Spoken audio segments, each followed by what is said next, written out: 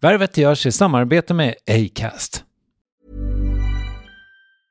Quality sleep is essential. That's why the Sleep Number Smart Bed is designed for your ever-evolving sleep needs. Need a bed that's firmer or softer on either side?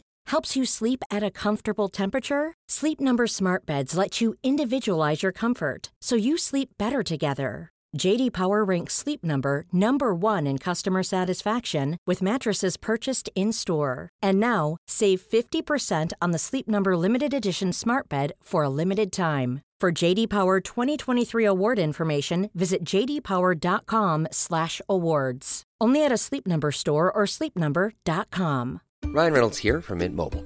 With the price of just about everything going up during inflation, we thought we'd bring our prices down. So to help us, we brought in a reverse auctioneer, which is apparently a thing. Mint Mobile Unlimited Premium Wireless. How to get 30, 30, bit to get 30, bit to get 20, 20, 20, bit to get 20, 20, bit to get 15, 15, 15, 15, just $15 a month? Sold! Give it a try at mintmobile.com/switch. $45 up front for 3 months plus taxes and fees. Promo rate for new customers for limited time. Unlimited more than 40 gigabytes per month. Slows full terms at mintmobile.com. Planning for your next trip? Elevate your travel style with Quince. Quince has all the jet-setting essentials you'll want for your next getaway, like European linen, premium luggage options, buttery soft Italian leather bags, and so much more. And is all priced at 50 to 80% less than similar brands. Plus, Quince only works with factories that use safe and ethical manufacturing practices. Pack your bags with high-quality essentials you'll be wearing for vacations to come with Quince. Go to quince.com/pack for free shipping and 365-day returns. Värvet presenteras i samarbete med Nasonex, utomhusmöjliggöraren, som de inte kallar sig av någon märklig anledning. Men det är i alla fall Sveriges mest köpta antiinflammatoriska nässpray mot allergisk snuva. Och nu kommer ett litet test, så fram med papper och penna du som lyssnar, nu kör vi. Fråga 1. Vill du vara ute mer i naturen? Fråga 2. Sitter du framför en skärm lite för mycket? Fråga 3. Är du allergisk? Om du har svarat ja på någon av frågorna så tycker jag att du ska bege dig till beanoutsider.se. Jag vill för övrigt poängtera att Nasonex nässpray är ett receptfritt läkemedel från 18 år för behandling av symptom vid säsongsbunden och perenn allergisk snuva. Rådfråga läkare om du är eller tror dig vara gravid eller ammar, eller om du planerar att skaffa barn, har en obehandlad infektion i näsan, nyligen har genomgått en näsoperation eller har en skada i näsan. Får ingen effekt inom 14 dagar eller om du redan använder läkemedel med kortison ska du kontakta läkare. Använd ej mer än 3 månader utan läkarkontakt. Stort tack Nasonex och beanoutsider.se.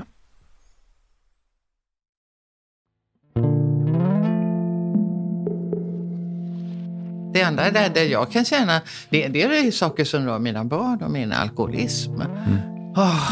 Det får jag ju leva med. Konsekvenserna av det och vad det ställde till med då och hur det lever kvar liksom, som erfarenheter för mina barn och för mig själv. Men det kan jag ju inte säga att det var ett misslyckande.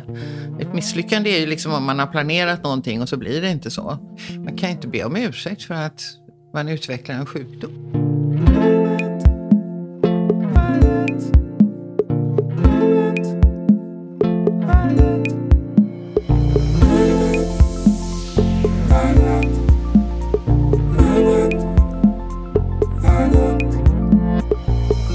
Driven av lust, inte av plikt ska hon säga strax. Och som hon har haft lust, Gudrun Schyman.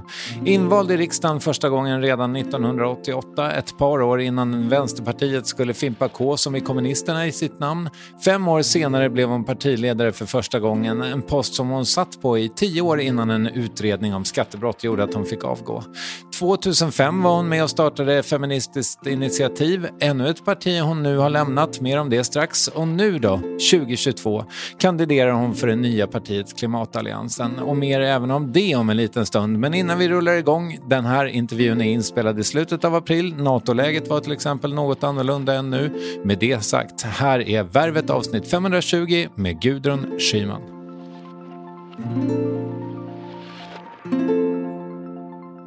Men hur ser ditt liv ut just nu då? Ja, det ser ut så att jag är kommunpolitiker i Simrishamn och sitter i kommunledningen. Det betyder att jag sitter i kommunstyrelsens arbetsutskott, i kommunstyrelsen och i fullmäktige. Jag sitter i budgetberedningen, jag sitter i olika grupper. Och det är rätt mycket jobb. Och det andra är ju att jag då håller på med Klimatalliansen. Mm. Och den ska vi prata om. Men som kommunpolitiker så är du fortfarande företrädare för Fi. Ja, jag har precis lämnat Feministiskt initiativ för att partistyrelsen menade att jag inte kan stå på en lista för den rörelse som heter Klimatalliansen. Och det tycker jag att jag kan göra, för det är ju inte något parti i traditionell bemärkelse. Men det tyckte inte de, så att de startade en utredning omkring den här frågan. Och den utredningen utmynnade i att de föreslog att jag skulle uteslutas. Och då föregick jag det och sa att det behöver ni verkligen inte göra, då lämnar jag partiet. Hur kändes det? Ja, men jag är rätt osentimental när det gäller organisationer. Jag har ju lämnat förut när det inte har fungerat. Jag tycker att det viktiga är ju att ha verktyg för att få gjort det som jag tycker måste göras. Så ser jag på politiken. Jag tycker att det är ett görande. Och så ser jag på demokrati. Demokrati är att göra. Och då tycker jag att det är viktigt att vi använder de verktyg som finns på ett mer kreativt sätt kanske än vad vi vanligtvis gör. Men du säger att du är osentimental kring det här. Men jag menar, utan dig hade ju Feministiskt initiativ inte existerat. Känns det inte lite liksom? Alltså jag var ju inte helt ensam. Jag spelade en stor roll, det erkänner jag gärna. Men jag var inte helt ensam. Vi gjorde det ju tillsammans, så vi var många. Det som jag kan tycka är tråkigt är att det som var ett väldigt nytänkande och en frisk fläkt i politiken med Feministiskt initiativ. Tanken med det var just att inte bygga parti utan ta ett demokratiinitiativ, vitalisera demokratin. Proklamera att feminism kan vara en självständig ideologisk utgångspunkt med en egen maktanalys som inte behöver vara under armen på någon socialism eller liberalism eller något sånt där. Och det var ju historiskt väldigt viktigt att göra. Och det påverkade politiken i väldigt hög grad. Man gick ifrån att prata om tjatiga kärringar, kvinnofrågor och så till att prata om strukturella samhällsproblem och mänskliga rättigheter. Och många partier påverkades av detta och tog in feminismen och det blev en nivåhöjning överhuvudtaget. Så jag är otroligt stolt över det arbete som vi har gjort. Idag presenterades det som ska bli ett nytt feministparti i Sverige. Det kallas Feministiskt initiativ och har siktet inställt på riksdagsvalet nästa år. Men sen har utvecklingen gått åt det hållet att det har blivit mer av partibygge. Och det tycker inte jag fungerar i förhållande till den frågan då som är akut nu, nämligen klimatkrisen. Okej. Det här är en hypotetisk fråga, eller vad man ska säga, en spekulativ fråga, men tror du att Sverige hade haft en feministisk utrikespolitik ifall det inte var för er? Nej. Det tror jag inte. Nej, och vi hade inte haft en feministisk regering heller. Alltså det var ju så i valet 2014 var det ju som det verkligen blåste till här med feministiska frågor, antirasismen och det. Och vi fick ju massvis med medlemmar och gick ju snabbt från några tusen till 20 000. Och det var en otrolig feministisk våg. Och det påverkade ju alla partier att börja prata om de här sakerna. Jag kommer ihåg i Almedalen den sommaren så stod ju partiledarna på scenen där och pratade om patriarkala strukturer och sådär på ett sätt som deras medlemmar fattar ju ingenting. De trodde man hade fått fel manus. Det var liksom sådär uppseendeväckande det hela. Men sen fungerar det ju också så att feminister i alla partier fick också vind i seglen. Och det påverkade problemformuleringen. Och för Socialdemokraterna så innebar ju att de sen då proklamerade en feministisk regering med en feministisk utrikespolitik. Och där var ju Margot Wallström väldigt aktiv och stod på sig i de där frågorna. Så att absolut, vi hade inte haft det. Vi hade inte haft de här jämställdhetsmålen som vi har heller. De kom 2006 på våren och det var samma år som vi kom liksom ut i offentligheten och bestämde att vi skulle ställa upp i val. Så det har påverkat väldigt. Men jag gjorde en intervju med dig 2013 tror jag. Och då var du ju i full färd med Feministiskt initiativ. Och jag hade ett litet förhör med dig kring vad ni stod i olika samhällsfrågor. Det handlade om rehabilitering av brottslingar och försvarspolitik och vi pratade om skattepolitik och så vidare. Så ni hade ju gjort hemläxan och då var det ju, för ni blev ju ett riktigt parti. Men du säger att du var lite emot den utvecklingen. Ja, jag tycker så här att det är klokt att förhålla sig i politiken till det som pågår.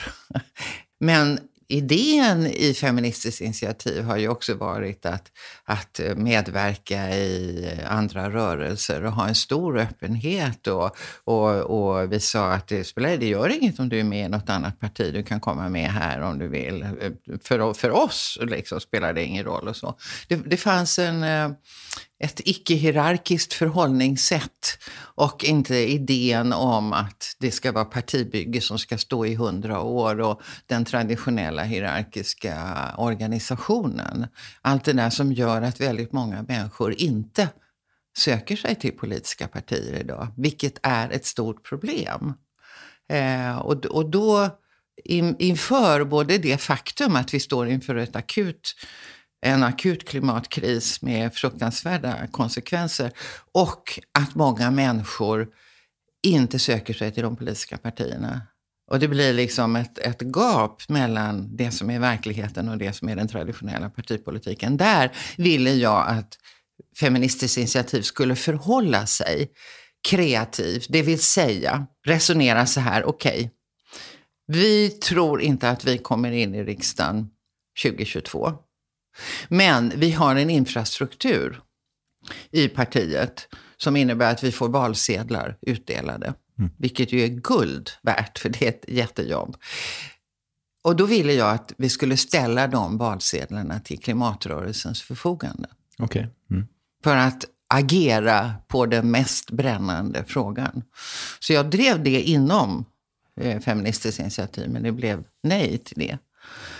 Och då gick jag ut och samlade då det som nu har blivit Klimatalliansen. Men och jag hade ju hoppats att beredskapen för att vara mera flexibel och förhålla sig mera, vad ska man säga, konstruktivt eller alternativt i det rådande läget med de politiska verktygen som finns, att det skulle finnas kvar i Feministiskt initiativ, men så var det inte. Ja, nej, men och samhället är ju inte jämställt, deras arbete är ju inte klart. Nej, det finns ju hur mycket som helst kvar att göra, så att Feministiskt initiativ har sin plats, absolut, och vi finns ju representerade i flera kommuner. Men ja, just det. Partiet är ju representerat i flera kommuner och jag hoppas att det fortsätter naturligtvis alltså. För att det mesta är ju kvar att göra. Det största problemet tycker jag när det gäller just jämställdhet och kvinnors rättigheter, det är ju det största hindret idag är att det är så många som tror att vi har kommit så långt. Det finns en grandios självuppfattning här i Sverige om att här har vi kommit så långt. Och det har vi ju inte. Om man tittar på hela den här systemet som består av liksom föräldraransvar och arbetsmarknad och lönesättning och lönebildning och allt det där. Och i förlängningen ojämställdhet och våld. Och, jag menar, det finns ju hur mycket som helst kvar att göra.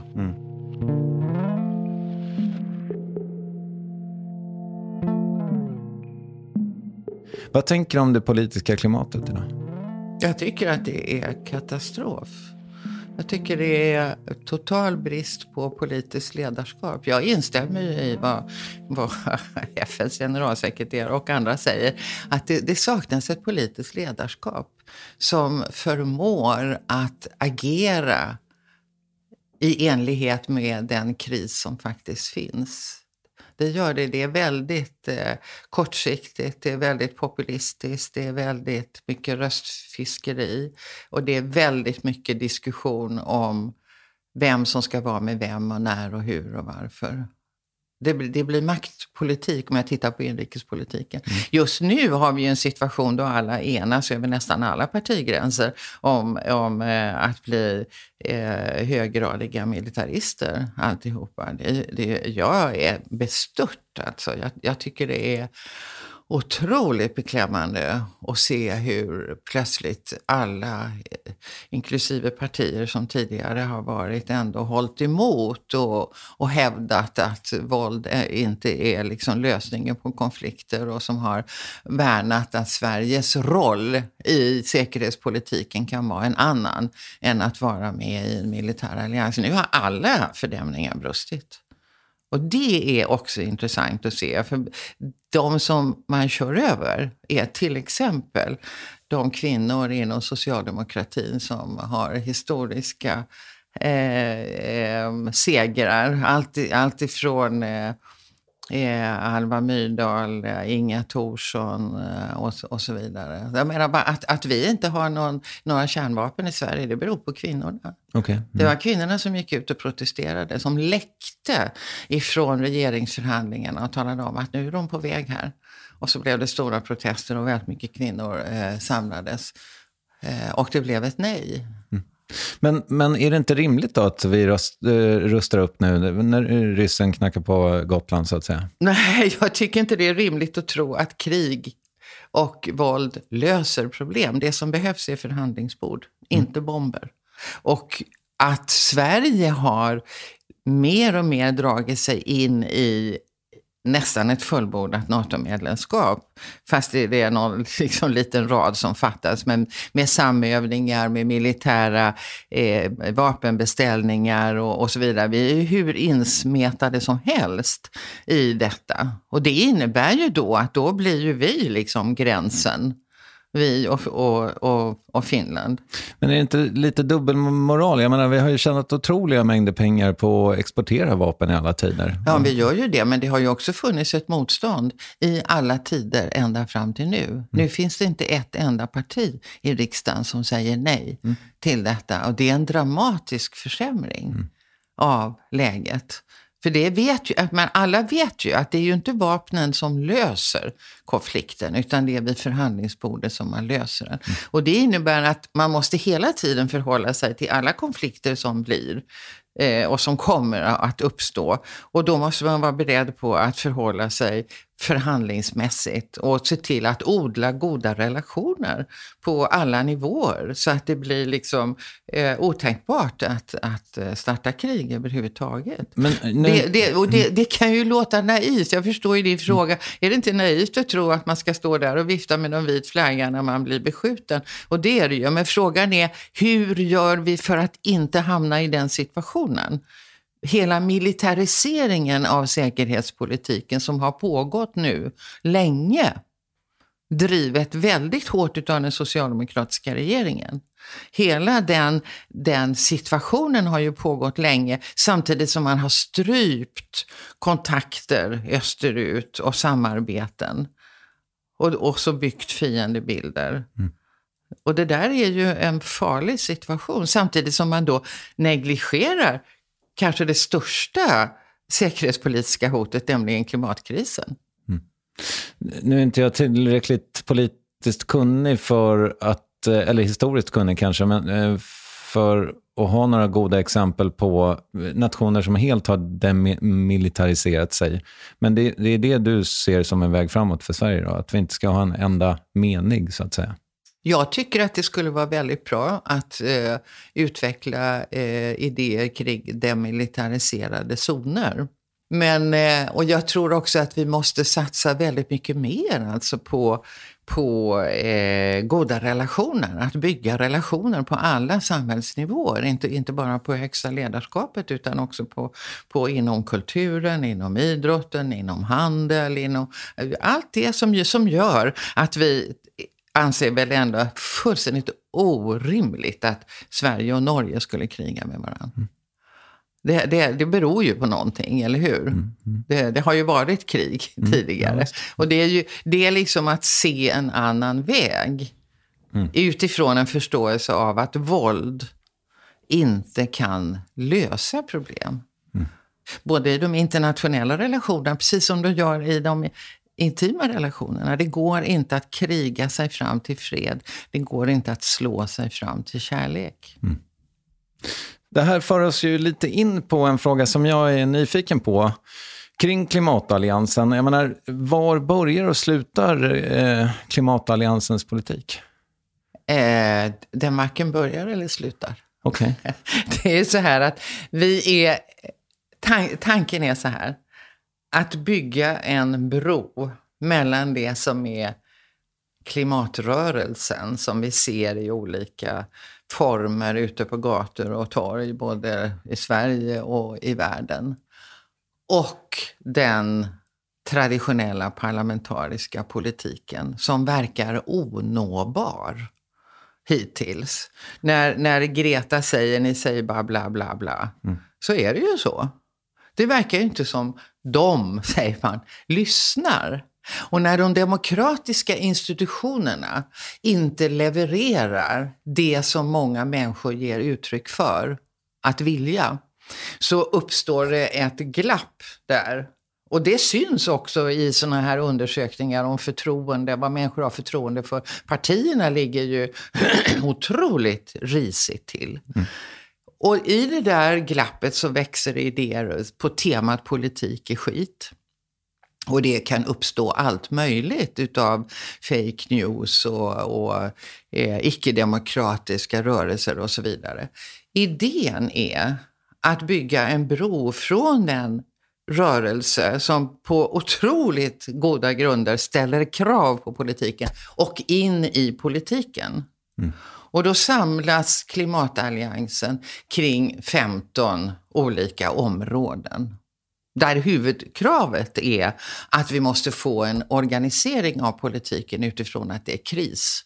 Precis som vi har nu när det gäller den internationella frågorna, precis som vi har haft när det gäller pandemin. Det är kris och då går man ifrån det gamla stuprörstänkandet och så samarbetar man över traditionella politikgränser för man förstår att allting hänger ihop. Och det kräver vi att det blir en sån krisorganisation av den nationella politiken och också sen av den regionala och lokala. Och så kräver vi handlingsplaner naturligtvis som alla ska gå ut på att göra det som är det mest akuta, nämligen att få ner utsläppen. Inte hålla på att diskutera om tekniklösningar som kan komma om 20 år, utan det är här och det är nu och det är jävligt bråttom.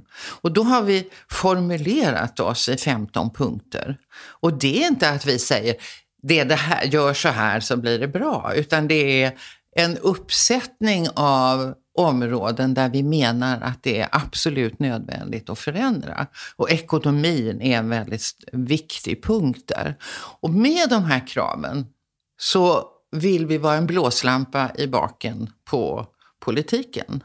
Och för att kunna vara det effektivt och kunna vara den här bron från gatans uttryck och in i parlamentet, så har vi valt att sätta på oss den här kavajen som heter partibeteckning. För då utmanar vi makten. Och det är då som man blir lyssnad på och det är då man kan påverka. Men kommer ni hinna liksom... Gudrun slår ganska mycket på mikrofonen, ska jag säga till min... Jag gestikulerar lite kan man säga. Ja. Men kommer ni hinna? Alltså kommer ni komma in någonstans? Ja, vi ställer bara upp i riksdagen. Ja, men kommer ni in där? Det vet jag inte, men det är inte det huvudsakliga målet. Alltså, vi har verktyg vi använder. Att ha en partibeteckning är ett verktyg. Att ha den här valplattformen som vi nu har antagit är ett verktyg. Att ha den här riksdagslistan som vi nu har antagit är ett verktyg. Och att uppträda aktivt i valrörelsen. Och om vi kommer in i riksdagen så är det också ett verktyg för att uppnå det som är vårt mål, nämligen klimatkrisen och dess konsekvenser högst upp på den politiska dagordningen. Men Gudrun, Feministiskt initiativ har ju ännu inte kommit in i riksdagen och verkar ju inte göra det heller. Däremot så kom ni in i EU-parlamentet. Är det inte rimligare att ni ska upp på den nivån med en klimatallians? Vi kanske kommer finnas där också. Det vet vi ju inte. Vad vi säger är att vi behövs nu. Vi är inte ett traditionellt parti med traditionell uppbyggnad och hierarkiska ordningar. Utan vi är en väldigt platt organisation och det uppstår grupper och man gör vad man liksom själv beslutar och så vidare. Det är en rörelse. Om människor i ett val också vill att den rörelsen ska gå in i riksdagen för att fortsätta att vara en blåslampa i häcken på de mer traditionella partierna, så gör vi det. Vi har ju rustat oss för det. Om vi behövs i nästa val eller inte, det vet vi ju inte. Om vi ska agera i EU-parlamentsvalet så det har vi inte bestämt. Men jag menar, det är ju globala problem. Vi kan ju vara hur duktiga som helst. Självklart, och vi kräver ju, en av de här punkterna handlar ju om att vi måste kräva en helt annan politik på EU-nivå och att det är väldigt viktigt att vi anstränger oss där och ställer krav där och så. Självklart. Men det som är det akuta skedet nu, som handlar om att få ner utsläppen, det måste vi jobba med överallt hela tiden allihopa. Det måste vi också jobba med i kommunerna. Kommunerna har en nyckelroll, för det är där man har vardagen. Det är där man måste identifiera utsläppen och vad gör vi? Havsnivåhöjningarna och vad gör vi? Översvämningsriskerna och vad gör vi? Matsvinnet och vad gör vi? Och så vidare. Hela paletten av politik som man vanligtvis håller på med måste underordnas det faktum att vi har en kris. Inklusive den ekonomiska politiken.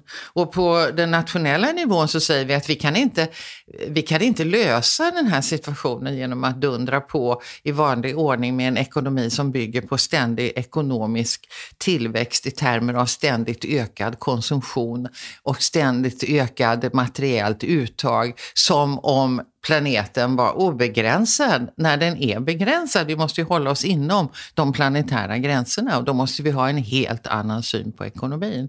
Då kan vi inte avläsa det i BNP-tillväxt, utan vi måste prata om planetära gränser, vi måste prata om välbefinnande, vi måste prata om sådana saker. Men när man pratar om klimatet så tänker jag att det vore ju otroligt ifall någon annan löste det problemet. Vem skulle det vara då? Ja, det är det som är grejen. Men det jag tänker mig är att, men kanske politikerna då. För att jag pallar ju inte att göra något. Jag måste ju fortsätta resa och hålla på med mitt liv, så att säga. Nu gör jag mig till någon slags folkets röst här. Ja, men då tror jag det är väldigt viktigt att vi alla som håller på med det här säger att ingen kan fortsätta som vanligt. Ingen kan fortsätta som vanligt. Vi måste ställa om, vi måste tänka om. Vi måste förstå att dra ner på takten. Vi måste förstå att den konsumtion som vi håller på med inte är hållbar och så vidare. Det kommer få konsekvenser för alla. En del kommer att tycka att det är jättebra. Andra kommer tycka att det är hemskt. Men alltså så är det. Och de som släpper ut mest kommer naturligtvis också att känna av det. Det är därför det också finns ett motstånd. Alltså de värsta utsläpparna är ju de som idag får minst konsekvenser. Medan de människor, om vi tittar globalt, som har minst del i de ökade utsläppen är de som får ha de största konsekvenserna. De som skitar ner mest betalar minst, de som skitar ner minst betalar mest. Så ser det ut idag globalt, och det gör det ju också på den nationella nivån. Så därför måste ju förändringarna gå hand i hand med att vi också jämnar ut orättvisor. Hur tänker ni att vi ska lösa energipolitiken? Alltså hur ser den ut? Alltså den förnybara energin är ju det som är framtidslösningarna. Och det går ju undan, det går ju väldigt snabbt alltså. Med utbyggnaden utav, och kan gå ännu snabbare, utbyggnaden utav vindkraft, utbyggnaden utav solenergi. Och vi har vattenkraften fortfarande. Men jag tror, och sen kan det ju komma tekniska lösningar, det är möjligt, det vet vi ju inte. Men det råder inte bot på situationen nu. Och det är liksom vi måste ha nu-perspektivet. Enligt forskarna så handlar det ju om, sa de för några år sedan, 10 år. Nu har det krympt till 8. Det innebär att nästa mandatperiod är fullständigt avgörande. Och vi har liksom redan ätit upp det som är kvoter av utsläpp och så. Så att därför så måste vi titta på snabba lösningar. Och då måste vi också förstå att vi måste spara. Från politiken idag så verkar det som att vi ska ställa om på ett sånt sätt så att alla kan fortsätta som vanligt. Just det. Ja, äta lika mycket kött, åka på lika mycket charterresor och göra allt det där. Det ska inte märkas liksom. Och märks det så ska vi dit med hjälp så att det inte ska märkas. Så kan man ju inte säga. Utan vi måste förändra. Och det är ju, alltså allting som står på och blinkar och dygnet runt, alltså vi konsumerar ju enorma mängder energi där vi kan faktiskt dra ner. Sådana här enkla saker som vi nu sitter i Stockholm. Bilfri söndag. Dra ner på hastigheten. Bilpooler. Avgiftsfri kollektivtrafik. Det finns ju sådana saker. Då undrar jag, varför görs inte det?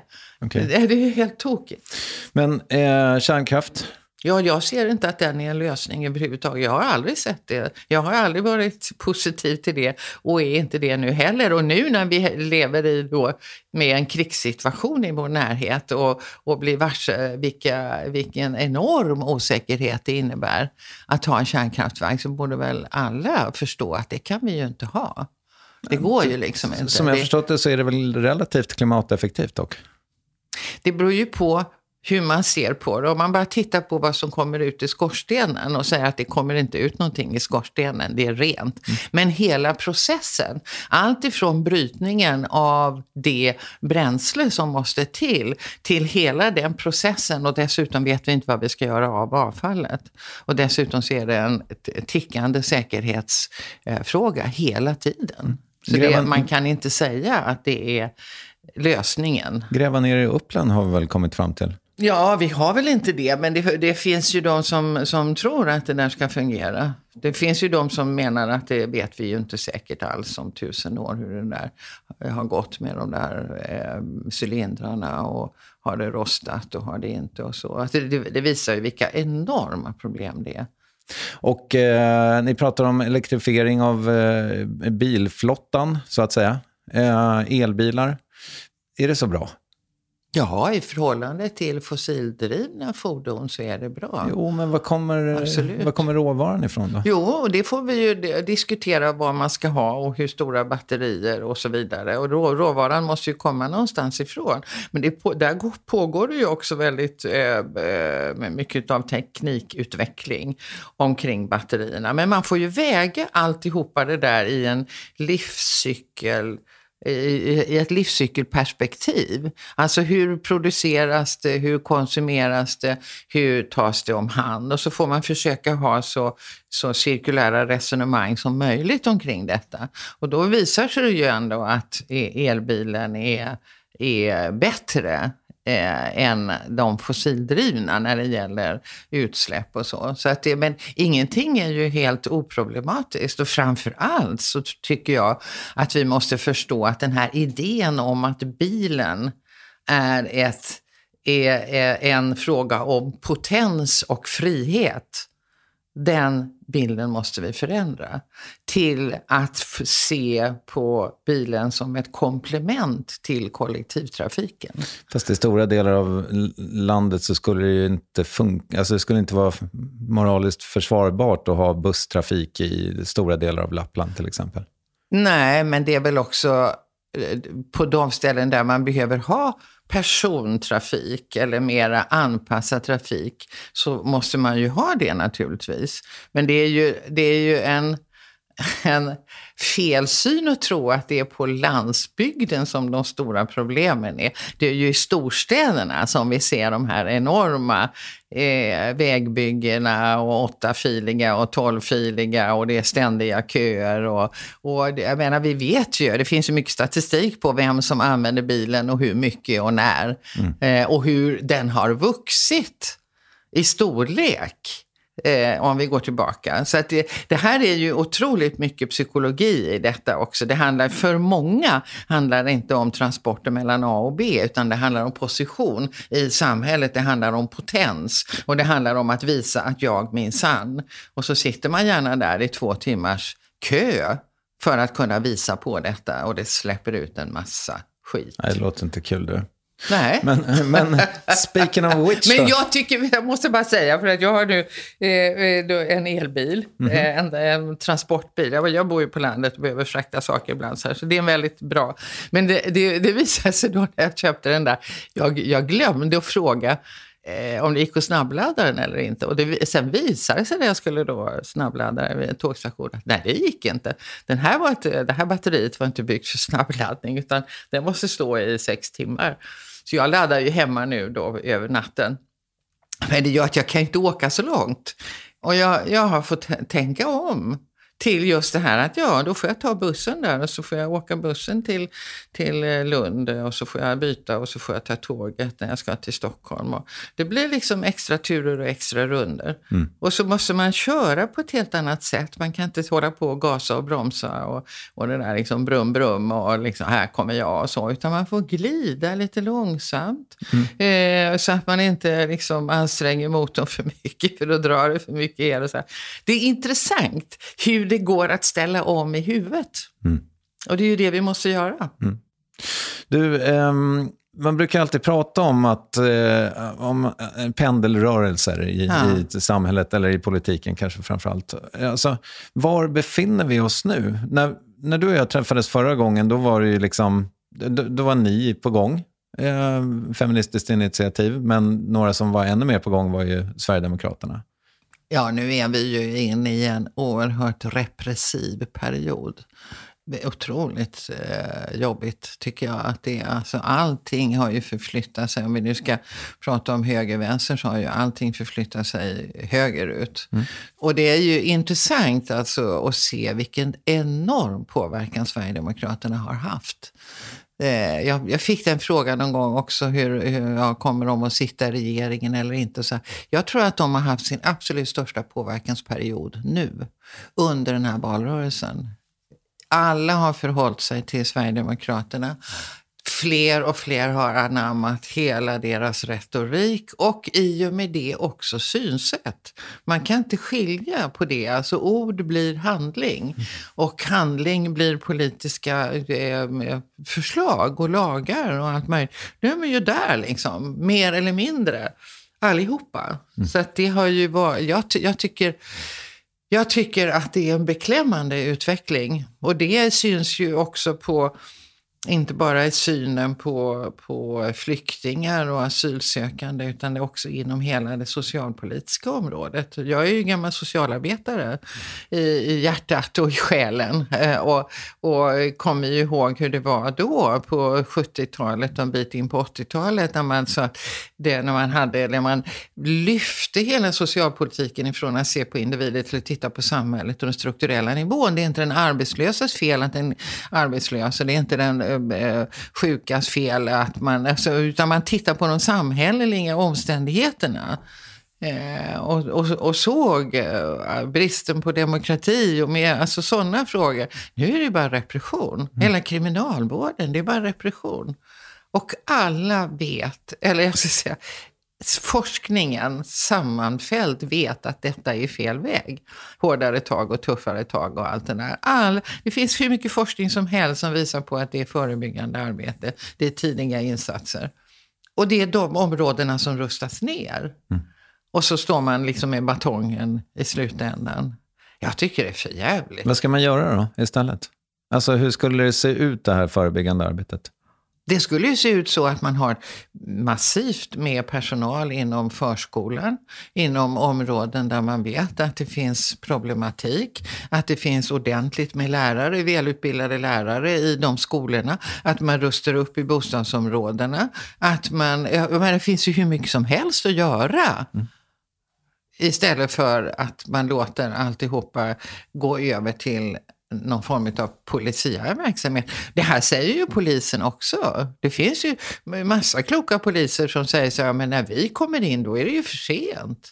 Det är ju inte här. Vi kan ju behöva mer resurser i och för sig, men det är ju det förebyggande arbetet. Men varenda förskollärare vet vilka unga det är som behöver ha extra stöd. Varenda lärare vet vilka skolbarn som behöver ha extra stöd. Ös på i början.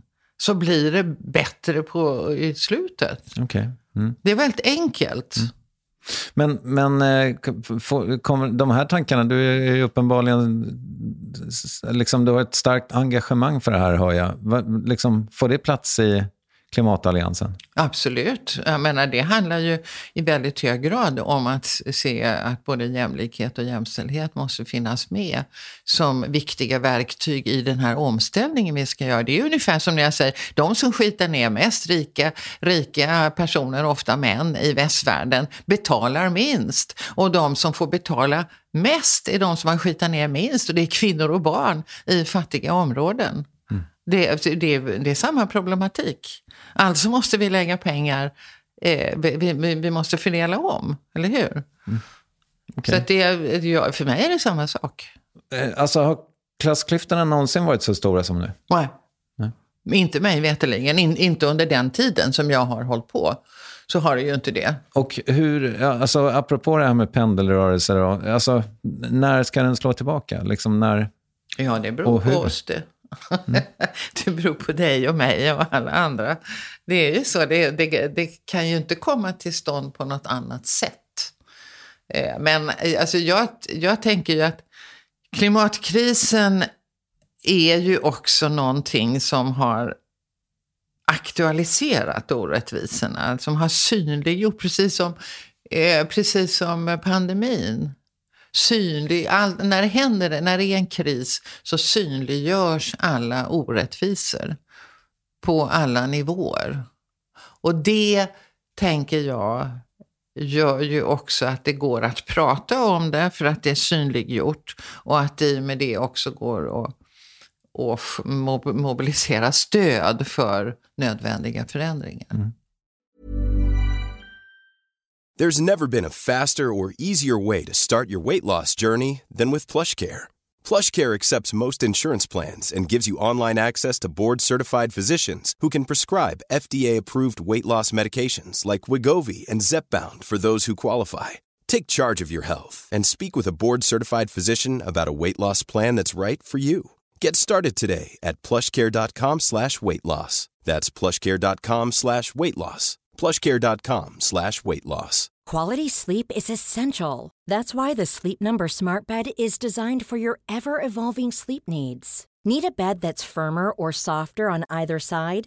Helps you sleep at a comfortable temperature? Sleep Number Smart Beds let you individualize your comfort so you sleep better together. JD Power ranks Sleep Number #1 in customer satisfaction with mattresses purchased in-store. And now, save 50% on the Sleep Number Limited Edition Smart Bed for a limited time. For JD Power 2023 award information, visit jdpower.com/awards. Only at a Sleep Number store or sleepnumber.com. Hey, it's Ryan Reynolds, and I'm here with Keith, co-star of my upcoming film, If, only in theaters May 17th. Do you want to tell people the big news?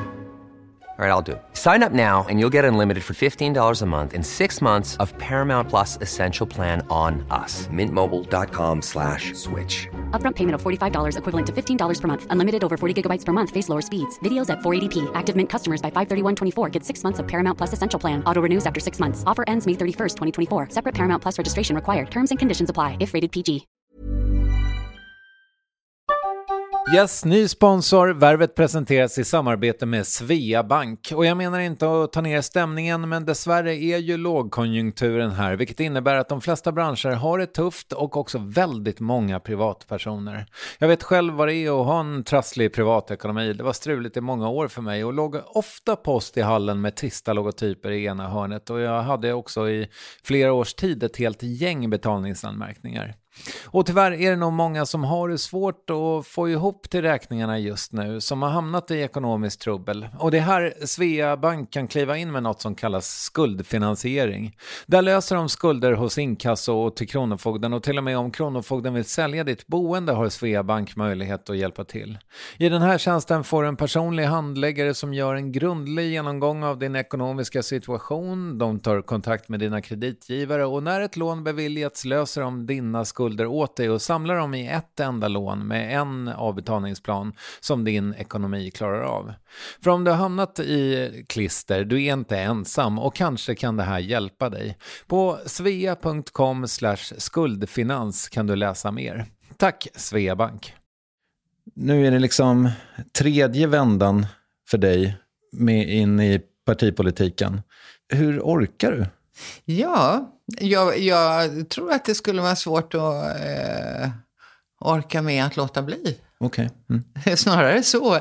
Alltså jag tycker, alltså politik har ju alltid för mig varit ett sätt att kunna göra saker, att kunna delta, att kunna förhålla mig skapande till samhället och att också se mig själv som en del i samhället. Jag är inte bara Gudrun, utan jag är också medborgare. Jag är en del i det här som jag vill att det ska vara, viet som är liksom samhället och samhällskroppen. Och då vill jag kunna förhålla mig i det. Alltså jag är ju inte ute efter partier och positioner, så jag är ute efter att kunna göra någonting, att få någonting gjort. Och då har ju politiken blivit det området där jag jobbade i Folket i Bild Kulturfront, var mitt första, så jobbade jag ju anti-kärnkraft och jag gick in i Vänsterpartiet och jag håller ju på och laborerar för att hitta fram till olika arenor eller olika plattformar där jag tycker att jag kan få någonting gjort. Okay. Där jag kan påverka. Är det Luther? Luther? Ja. Nej. Varför associerar du till det? Nej, men jag tänker att du är så liksom, du verkar så pliktdriven på något sätt. Nej, för mig är det inte plikt. För mig är det lust. Okay. För mig är det absolut lust. Och det pratar jag ofta om. Finns i de här olika politiska sammanhangen där man ska utse personer och vem ska sitta i styrelsen och vem ska göra det där och vem ska ha ansvar för det. Så säger jag att det är lustprincipen. Och jag tycker det är bra. Man ska göra saker utifrån lust. Det kom, och nu är det några år sedan. Jag antar att den filmades för 5 år sedan, dokumentären om dig. För den kom ut för 4 år sedan. Den skildrar ju ett extremt intensivt skede av ditt liv, tänker jag. Eller? Ja, men jag vet ju, jag reste ju rätt mycket då också. Jag var i de nordiska länderna och jag var ju på Europanivån där och också, Det var en intensiv period som var ju att bygga rörelse. För jag antar att det måste ju rimligen, även om du är driven av lust och du tycker om att träffa människor, bla bla bla, men det måste ju ändå kosta energi för dig. Fast vet du, jag tycker att jag får energi. Och jag kan ju tycka så här, det är lustigt alltså, men det är faktiskt så. När det var väldigt intensivt inför valet 2014, nu kommer inte jag ihåg om det var med i den här dokumentären. Men då var det ju ett väldigt ös. Och då lanserade jag det här med homeparty. Just det. Och då tog ju alla kvällar slut och så då får jag ta eftermiddagen, så tog de slut, så tog jag lunch, tog det slut så tog jag frukost. Jag kunde ju ha 4 möten på en dag och traska runt. Och för varje möte så blev jag piggare. Okay. För att det var ett sånt mottagande, för att det fanns ett sånt intresse, för att det fanns en sån befrielse i de rum som hade de här mötena, att folk blev glada. Ja, yes, nu, ja, och sådär. Och så att jag får ju väldigt mycket tillbaka. Okej. För min fråga var hur du tankar energi i vardagen. Men då gör du det i dina möten då också? Ja, jag gör det. Absolut. Jag tycker, det är det som jag tycker har varit väldigt svårt nu under pandemin. För det här funkar ju inte digitalt. Det kommer ingenting. Okej. Och det har varit väldigt svårt tycker jag. Jag vet inte hur mycket möten jag har haft. Det kan ju fungera när man sitter 5-6 personer bara. Så kan det ju bli en viss intimitet ändå. Men annars när det är många och det är bara massa rutor och sådär. Jag tycker det dränerar verkligen. Okay.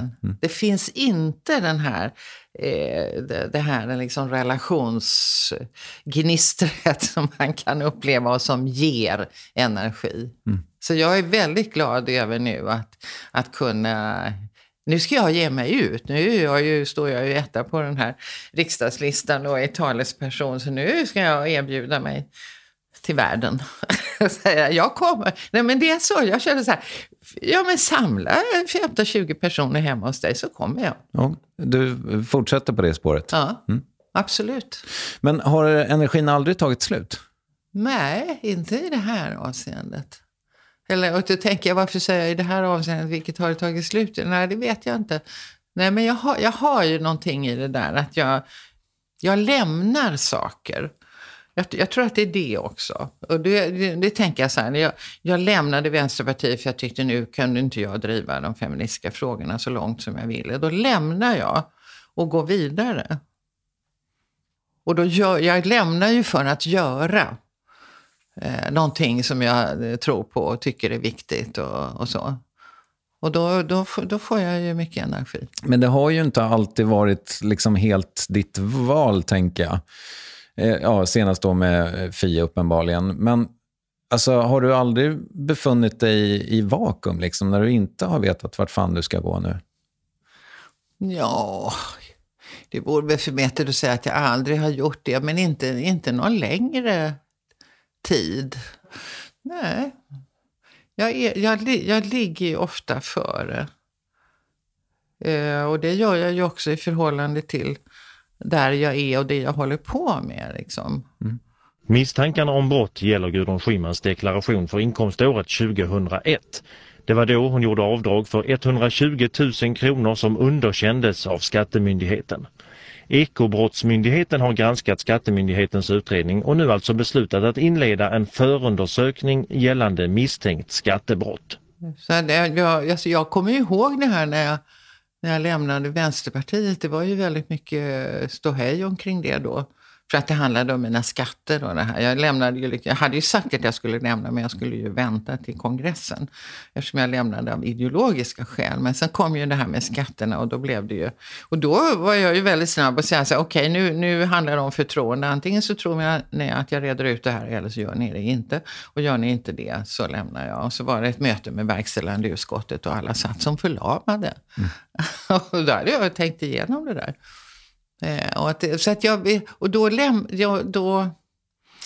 Jag lämnar ju då alltså. Jag vet inte om jag har något bra svar på det där. Nej, okej. Men jag vet att du inte är någon stor nostalgiker. Du har pratat om dina små backspeglar och sådär. Men tänker du att du har några misslyckanden bakom dig? Jag tror inte jag väljer att rubricera det så. Helt enkelt. Okay. Jag tror jag väljer att rubricera det som erfarenheter. Inte misslyckanden. Jag kan inte säga, alltså jag kan ju tycka att det hade varit roligt om jag inte hade behövt Ja, så kan jag tänka när jag lämnar Vänsterpartiet. Tänk om de hade velat det där som jag ville då. Vi ser världen med kvinnors ögon. Jävlar, vilket val det hade blivit. Ja, det var ju synd. Men okej, så var det med det. Nu lämnar jag Feministiskt initiativ. Och så säger jag, det är synd. Det var synd att vi inte kunde komma överens om att göra så här. För det hade ju blivit kanonbra. Ja, men då hittar jag ju på andra sätt. Så att jag tror att det ligger inte för mig då att rubricera saker som misslyckanden. Men liksom, jag tänker så här, vad är det för vits med det? Jo, men ska du inte i alla fall få liksom andas ut lite och kanske gråta en tår och sen gå vidare? Ja, fast när det gäller det här med organisationer och så, då gråter jag inte. Okej. Nej. Det enda är där jag kan känna saker som jag tycker så här, det har ju, som jag tycker det var ju väldigt tråkigt att det blev så där, och det där hade ju varit, det är ju saker som rör mina barn och min alkoholism. Där kan jag ju känna liksom, oj, det får jag ju leva med. Konsekvenserna av det och vad det ställde till med då och hur det lever kvar liksom, det, som erfarenheter för mina barn och för mig själv. Men det kan jag ju inte säga att det var ett misslyckande. Ett misslyckande är ju liksom om man har planerat någonting och så blir det inte så. Nej, fast i sagda dokumentär så finns det ju ett jättestarkt ögonblick när du säger så här, fan att jag inte kunde hålla det jag lovade. Ja, visst. Det är väl ett misslyckande om något? Ja, det kan man ju säga. Samtidigt så är alkoholismen en sjukdom som man inte kan bestämma. Så man fattar ju inte de här rationella besluten som gör att man kan säga att jag misslyckades och så. Men det inrymmer väldigt mycket. Men det är på ett område eller på ett plan då, där jag kan drabbas av att jag tycker det är jobbigt att det blev som det blev. Har du skuldkänsla för det fortfarande? Jag kan ha det fortfarande. Okay. Det belägrar mig inte så där, så att jag känner, men ibland så kan jag återkomma till situationer där jag kan känna att fan också. Jag tänker att det är inte riktigt sant kanske, men jag ser ju på vissa morföräldrar och sådär att man kanske kompenserar genom att vara en bra, liksom, okej, det gick så där som förälder, men nu när jag är mor eller farförälder, då kan jag liksom, det blir lite lättare. Ja. Men har du kunnat kompensera lite där kanske? Ja, jag har ju varit mycket. Jag har ju ett barnbarn, hon är ju 25. Och henne var jag ju med när hon var väldigt liten. För min son var väldigt ung när han blev pappa. Så då var jag ju jättemycket med henne. Och nu har jag ju min dotter som har ett barn som är 2, lite drygt 2, som jag försöker vara med. Men de bor inte helt nära. Men jag tycker det är fantastiskt. Alltså, men jag känner inte att det är någon kompensation eller så, utan jag älskar ju de här ungarna. Och sen håller jag ju på som jag håller på och jobbar, så att jag lägger inte ner någonting. Nej, jag förstår. Har du funderat på att gå i pension? Nej. Det har aldrig, jag förstår inte hur det ska gå till, för alltså jag har ju jobbat som, när jag inte har haft parlamentariska uppdrag på heltid, så har jag jobbat med, och det gör jag fortfarande som föreläsare och utbildare. Jag har ju ihop med en kollega, Amanda Mogensson, vi har ju en ledarskapsutbildning, Maktakademin heter det, så att jag jobbar ju professionellt fortfarande. Och det kommer jag ju att göra så länge som jag kan. Och som människa kan man ju inte gå i pension. Som medborgare i det här samhället, i viet, kan jag ju inte gå i pension. Man kan inte pensionera sig från samhällsdeltagande. Alltså, gissningsvis då så kommer du efter valet i höst och inte jobba kvar i kommunen eller det kommer du inte, eller? I Simrishamn? Jo, det kommer jag nog att göra. Vi har ju gått in i ett kreativt arbete för att skapa en bredare plattform för den kommunala politiken. Och det heter Klimatinitiativ Simrishamn. Okej. Och där blir du kvar? Där kommer jag att finnas på den listan. All right. Nu tog du upp alkoholismen och vi har pratat liksom om skattegrunkan i Vänsterpartiet. Det där liksom med det som väl är dina stora, gissar jag, professionella trauman eller misslyckanden, liksom, att det alltid kommer upp. Är du inte liksom trött på att prata om de där grejerna? Jo då. Det var ju 600 år sedan. Ja, och det roliga är det som går under med nämligen skattehistorien. Så det hade ju blivit fel. Och jag medverkade ju mer gärna i att rätta till allting. Det kokar ner till 32 000 kronor. Och det framställdes ju som att det var liksom 100 000-tals kronor. Och media var ju fullständigt vilda. Jo, men vissa åker ju ut på en Toblerone så att säga. Ja, precis. Nej, men jag kan känna mig trött på att prata om det, men jag svarar ju på frågor. Och det är liksom, det gör jag. Jag har ingenting att dölja. Jag har ingenting att jag har ingenting att be om ursäkt för. Alltså jag tycker jag har gjort så gott jag har kunnat. Och särskilt när det gäller det här med alkoholism, så man kan inte be om ursäkt för att man utvecklar en sjukdom. Det går ju liksom inte. Sen har ju den sjukdomen sina konsekvenser som är besvärliga eftersom det drabbar i väldigt hög grad människor som finns runt omkring. Visst. Det är det som är problemet. Men jag väjer inte för att prata om det heller, för att jag är ju också glad över den erfarenheten som det gav mig.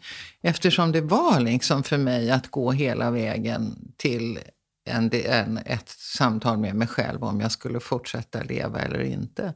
Och att ha fått göra det ställningstagandet i vuxen ålder har betytt väldigt mycket för mig. Att jag har valt att leva. Och då ska jag också göra det. Inte bara överleva, utan jag lever också. Det är ett väldigt positiv plattform liksom att stå på, tycker jag. Välja glädjen. Ja. Men när var du deppad senast?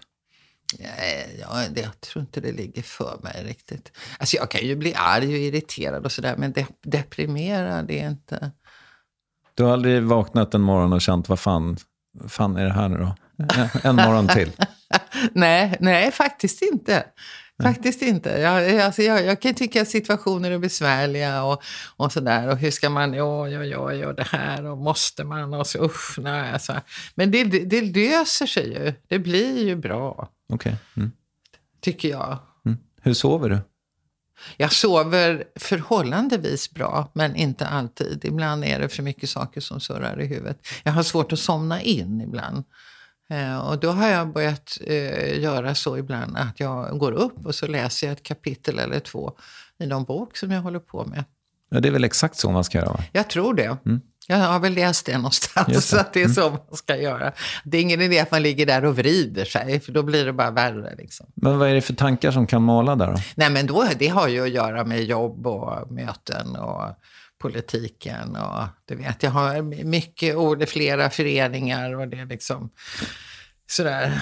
Och det ska vara möten och det ska vara kallelser och det ska vara allt möjligt. Är det saker som du måste komma ihåg och så? Ja, just det. Så jag skriver upp det mesta. Jag har ju listor och så skriver jag upp i min kalender. Och så har jag fortfarande en ganska liten kalender. Jag envisas med det. Så att det säger ju hemskt ut. Folk säger, men gud, kan du verkligen tyda? Men jag vet ju vart jag ska och var jag ska vara, hur dags. Ja, visst. Som regel. Till och med kommer lite tidigare. Ja, det gjorde du. Ja, snyggt.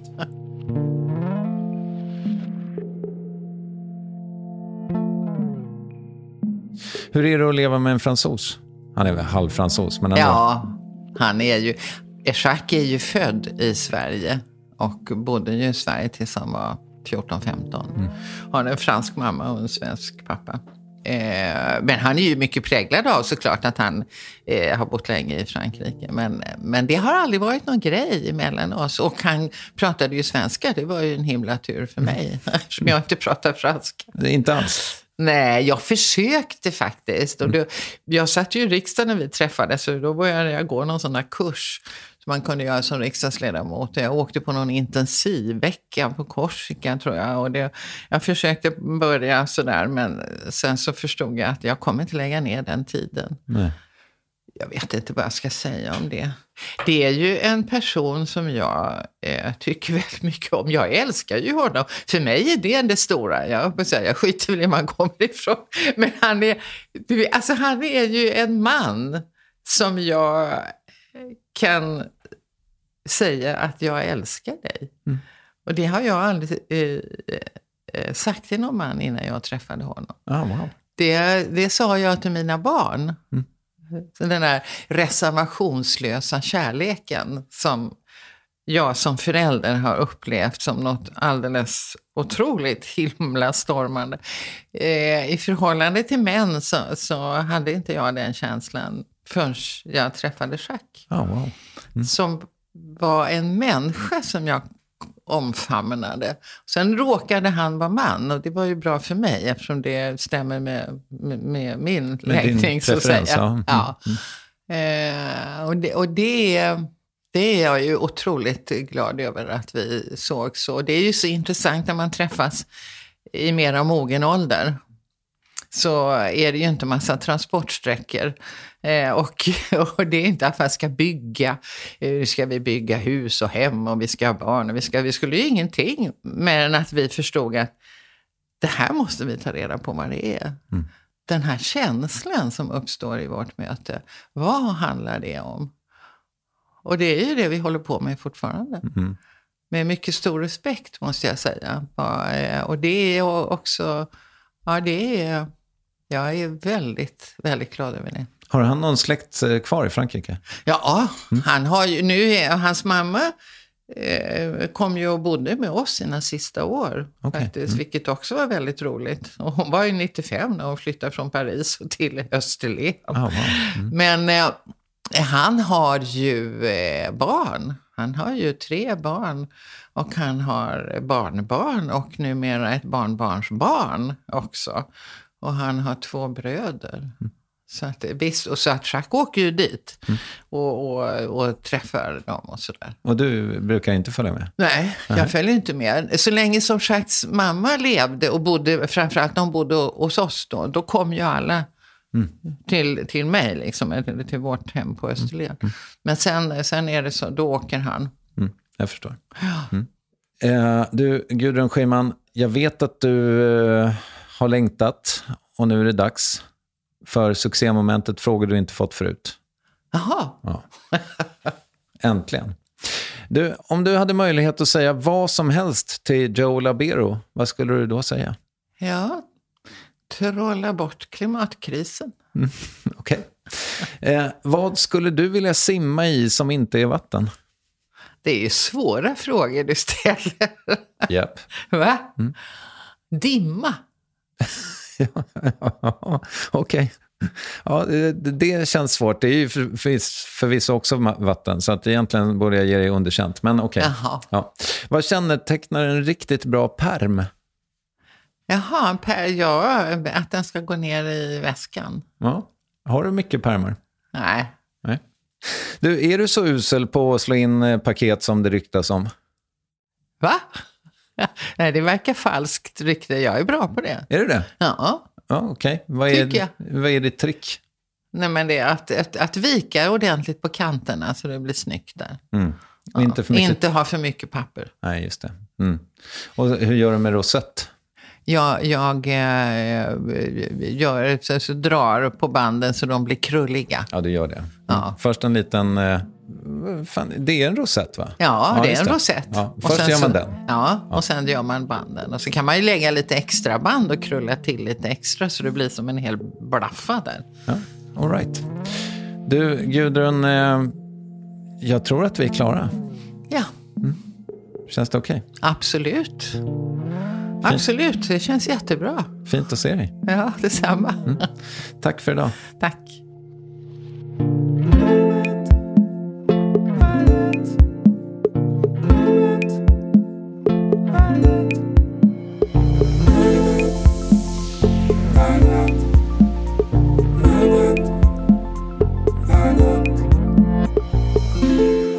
Gudrun, jag vill också ha sådär mycket energi. Vill du läsa mer om hennes nya politiska plattform gör du det på klimatalliansen.nu, men det finns också andra partier ska jag säga eftersom det här är public service. Är det inte? Nej, det där får jag kolla upp. Till exempel med producenten Investin eller Acast. Jag heter Kristoffer Triumf och om det är så att ni tittar på Netflix, ja, då är det väl inte orimligt att tro att ni ser min nuna i tv-serien Clark som alla snackar om nu. En liten stund. Vi hörs om max en vecka då med den här otroliga rösten i ateljén. Tack för idag. Bye bye fina tider, du får gå vart än du vill. Men bara om du lovar att det är för att du vill. Om det någonstans bottnar i att du faktiskt är rädd för att släppa in mig, ja då är det inte rätt. Att du lämnar denna sommar och att du nu lämnar mig. Jag tycker ärligt talat att jag knappt har rört vid dig. Jag skulle vilja kämpa för att få dig att förstå.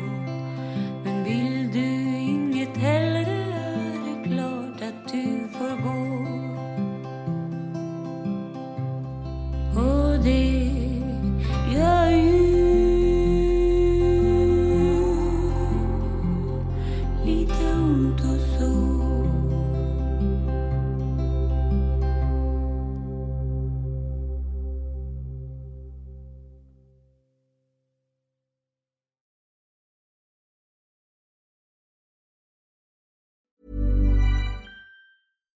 When you make decisions for your company, you look for the no-brainers. And if you have a lot of mailing to do, Stamps.com is the ultimate no-brainer. It streamlines your processes to make your business more efficient, which makes you less busy. Mail checks, invoices, legal documents, and everything you need to keep your business running with Stamps.com. Seamlessly connect with every major marketplace and shopping cart. Schedule package pickups and see your cheapest and fastest shipping options from different carriers. With rates up to 89% off USPS and UPS rates. And with the Stamps.com mobile app, you can take care of mailing and shipping wherever you are. Make the same no-brainer decision as over 1 million other businesses with Stamps.com. Sign up with code PROGRAM for a 4-week trial, plus free postage and a free digital scale. No long-term commitments or contracts. That's Stamps.com. Code PROGRAM.